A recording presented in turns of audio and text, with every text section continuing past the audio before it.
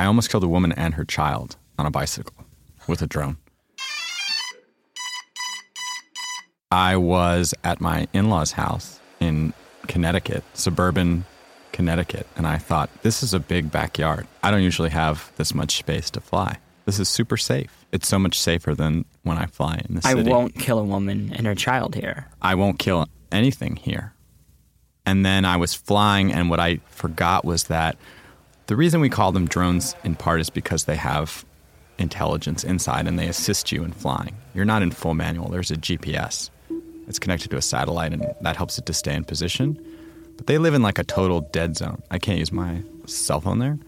And I kept losing the signal without really realizing that was happening. It was kind of like going on and off the signal. It's like losing the signal to your iPhone or your Android phone, except for this thing's flying like 80 feet in the air. Yeah, like I noticed that, but I made the mistake of continuing to fly. And I went up, I was doing speed runs back and forth in the backyard, just like practicing different maneuvers. And then I was hovering at maybe like 20 or 30 feet. And a big gust of wind came and pushed the drone towards the road, over the house and towards the road. And at that point, I should have gone straight up, because if you go way up there, it doesn't matter where you are, you're not going to hit anything. But instead, I tried to correct against the wind. But I had lost my orientation, and so when I pushed against the wind, I was actually going with the wind.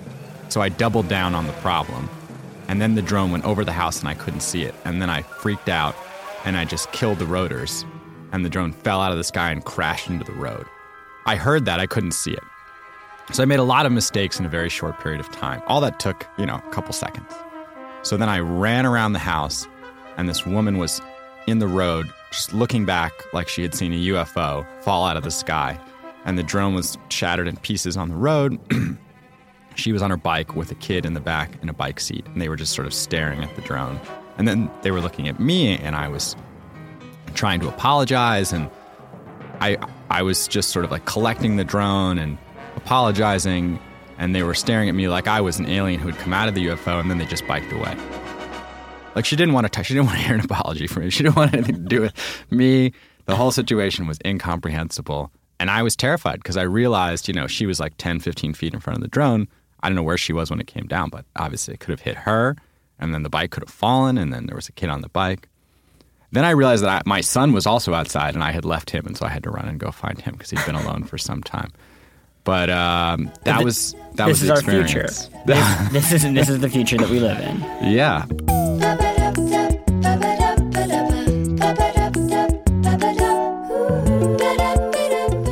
Hello, and welcome to the pilot episode of What's Tech. I am your host, Christopher Thomas, and today, drones. I am joined by my colleague, my friend, my fellow Hearthstone player, business editor, Ben Popper. How are you doing today? Well met, sir. Well, for those who don't know, which is, I assume, the entire audience, since this is the pilot episode, What's Tech is a show that answers that question. What is tech?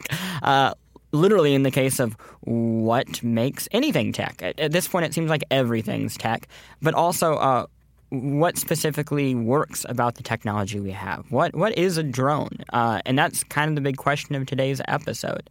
What is a drone, and is it going to kill the women and children in my neighborhood? So let's start from the top. I want to know, what is a drone? Okay, I have an answer. It's extremely long. This will be edited down into something pithy. Okay. So a drone can be many different things, right? I mean, like, the word is very old, and it used to mean, like, an insect. Like, if Shakespeare's writing about a drone, he meant, like, a little bug, a gnat, a bee. Swat, drone! Right. And obviously, a drone can be, like, a sound, like Stop Droning On, or, like, a whole genre of music that I detest, right? Drone music. That just goes on and on and on. But then in the 20th century, a drone was something that flew but without a person inside of it. So during like World War I and World War II, there were like these, sort of self-guided like rockets that they would throw or shoot. And then they had like a little propeller and they would fly. Like a prototype of a missile or something. Terrifying paper airplanes that could explode. Yeah, a paper airplane full of mustard gas was a drone. And then More recently, they were these military aircraft fighting in the war on terror. That's how we came to recognize them, the Predator drone. Although in that case, really somebody, again, is like flying it the whole time. They're just not sitting on it like a helicopter or an airplane. And then what happened was all of these smarts that were inside of a smartphone went inside of model aircraft and remote control helicopters, and they got really cool. It was much easier to fly. They could do all these things by themselves, and we started calling model aircraft, RC helicopters, drones. And now that word is really established. Like, you go to CES, there's a whole, section of things calling themselves drones. You watch Congress debating the safety of unmanned aerial systems, like the Congress people are calling them drones. People get them for Christmas, they ask for a drone. That's strange to me, because it seems like there are kind of three types of drones then. There's the military drone, there's the commercial drone, and there's a consumer drone. Yeah. But they can be wildly different things. Like when I picture a military drone, I picture something that looks similar to a small plane. When I picture the drone that you would get for Christmas, it's like a quadricopter.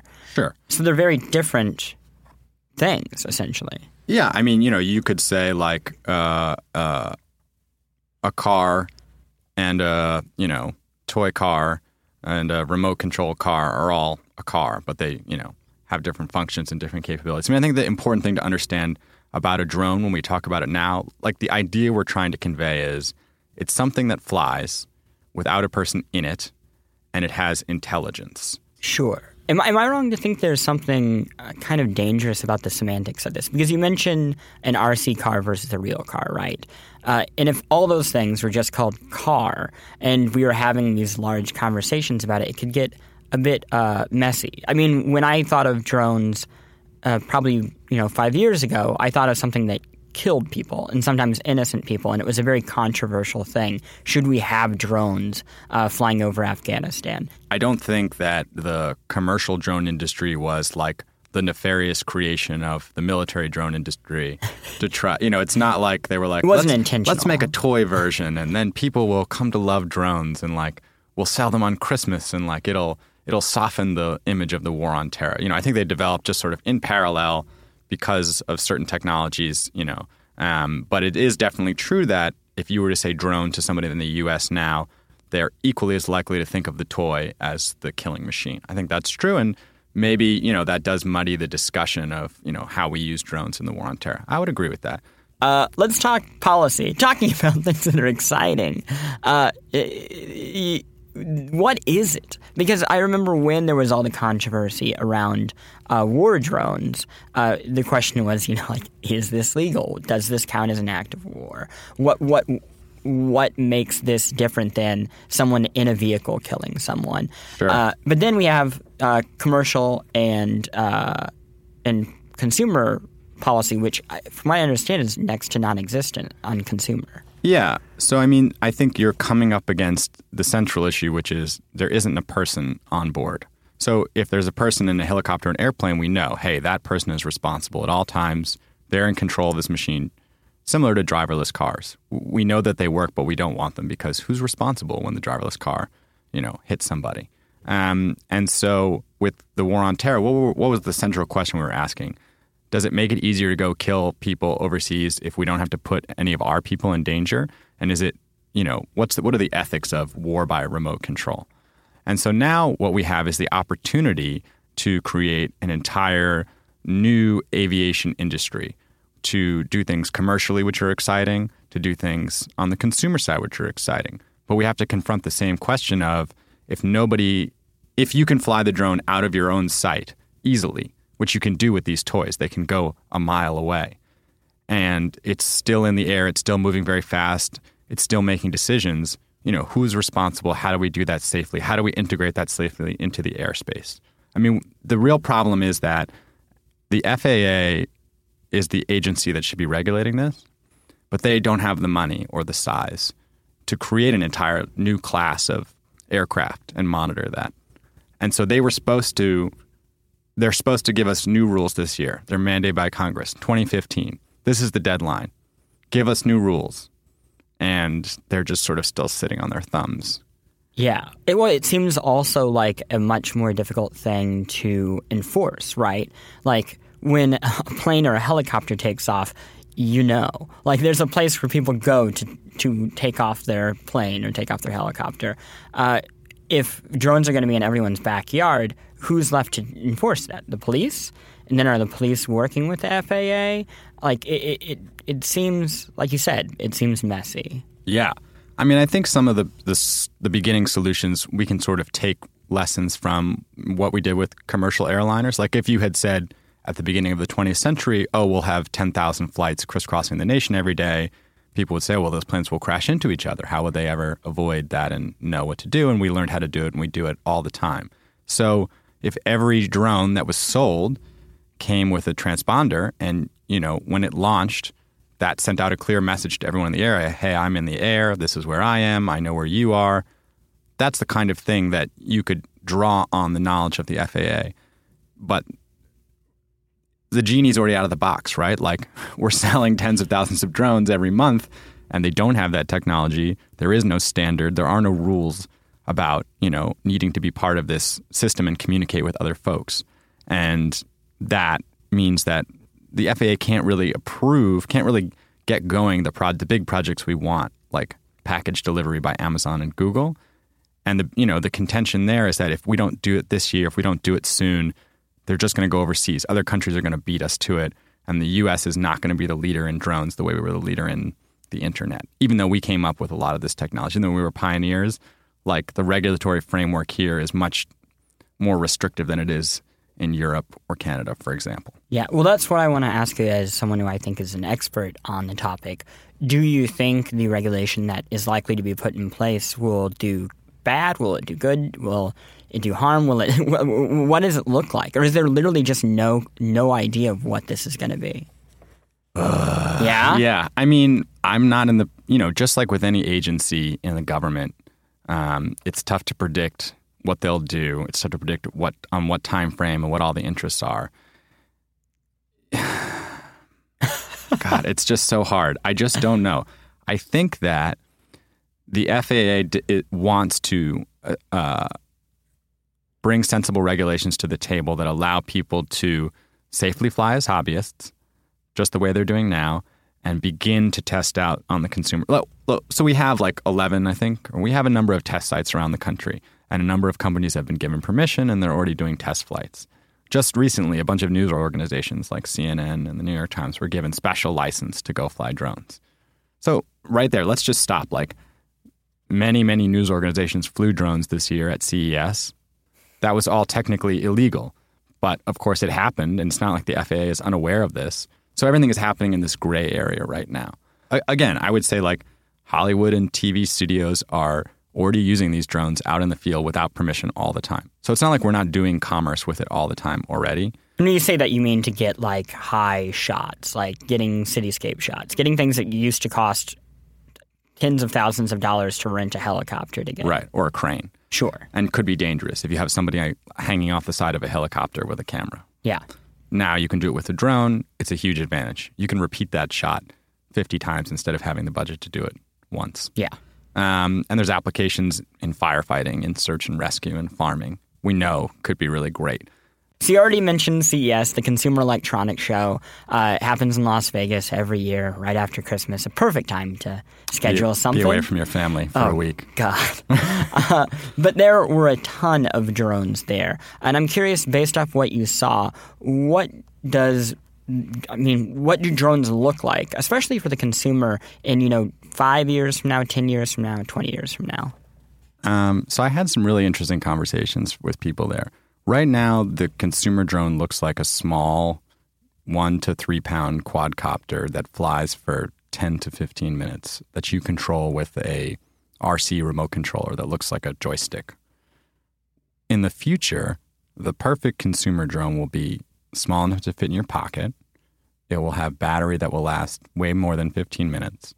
And you won't need to be a pilot. You'll take it out of your pocket and hit a button on your phone, and it will go up and take a 360-degree selfie of you and your friends, or follow you down a ski slope and then land and go back into your pocket.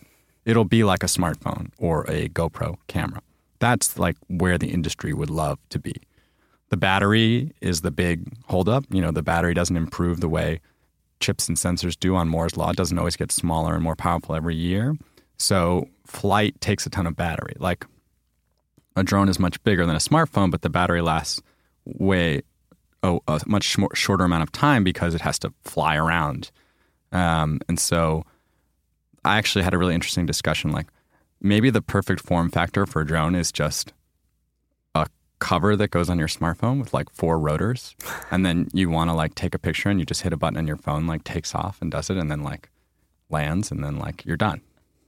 That you would have to trust that like it won't break your phone, which seems like putting a lot of faith in like a But people are already using cell phone cover. selfie sticks. It's like people are already walking around with 4-foot-long steel poles that could drop at any moment from a height. There's all kinds of really exciting applications, but for the consumer, what is a drone? It's a flying camera that can do things at your command. Right now, like the command prompt for the drone is the joystick, and that means you have to be the pilot. And that kind of sucks because you'd rather just be the star of the film, and the drone should do everything for you. So that's where people want to go. Yeah, that's interesting. And a little weird imagining walking around Disneyland with like the slight buzz of thousands of drones following everyone. Yeah. As disconcerting as it is to see like all these people on the Brooklyn Bridge with a selfie stick, you will be like, oh, you just have a drone over your shoulder. No big deal. No big deal. You're a tourist. So one other thing I want to talk about. In the recent Call of Duty, now it's recent-esque, Black Ops 2, it featured a drone takeover of Los Angeles on a scale of unlikely to all of us being killed by drones taking over Los Angeles by like just some random dude who's like, hey, you know what? I know how to hack all these drones because apparently that's how it's going to work. What are the odds? Well, if we lived in a world where they were all connected to some central command because they had to communicate with the FAA, maybe you could deploy a virus that would take over all of them. But in today's world, it's impossible. They're just autonomous toys hanging out in your backyard doing dangerous things. Although, I guess if you thought about like what you could do with a dozen drones, you could do some really dangerous stuff. I mean, people just post videos all the time on YouTube. Hey, I flew my drone and landed on top of Cowboy Stadium. And it's like, okay, well, I didn't know you could just get up there, but what if you planted a bomb? So drones let us go places we could not previously access very easily. On the like scale of 1 to master hacker take over the universe, I'm going to say the chances are pretty slim, but I don't want to rule anything out. So you're saying it's more of a black hat than like a hack the planet? Yeah. Like I could see people, using, well, for example, I know people have used drones to like deliver drugs to other people in jail. What? Like get over the fence and like drop off some like contraband. Like that shit happens. You should drop off like a key. That's what I want if I'm in jail. Give me a key out of here. Right. That's apparently how jails work. There's just one. There's one It's like key. a house key. Yeah. And it's got like an advertisement for like your fitness club on it. Yeah.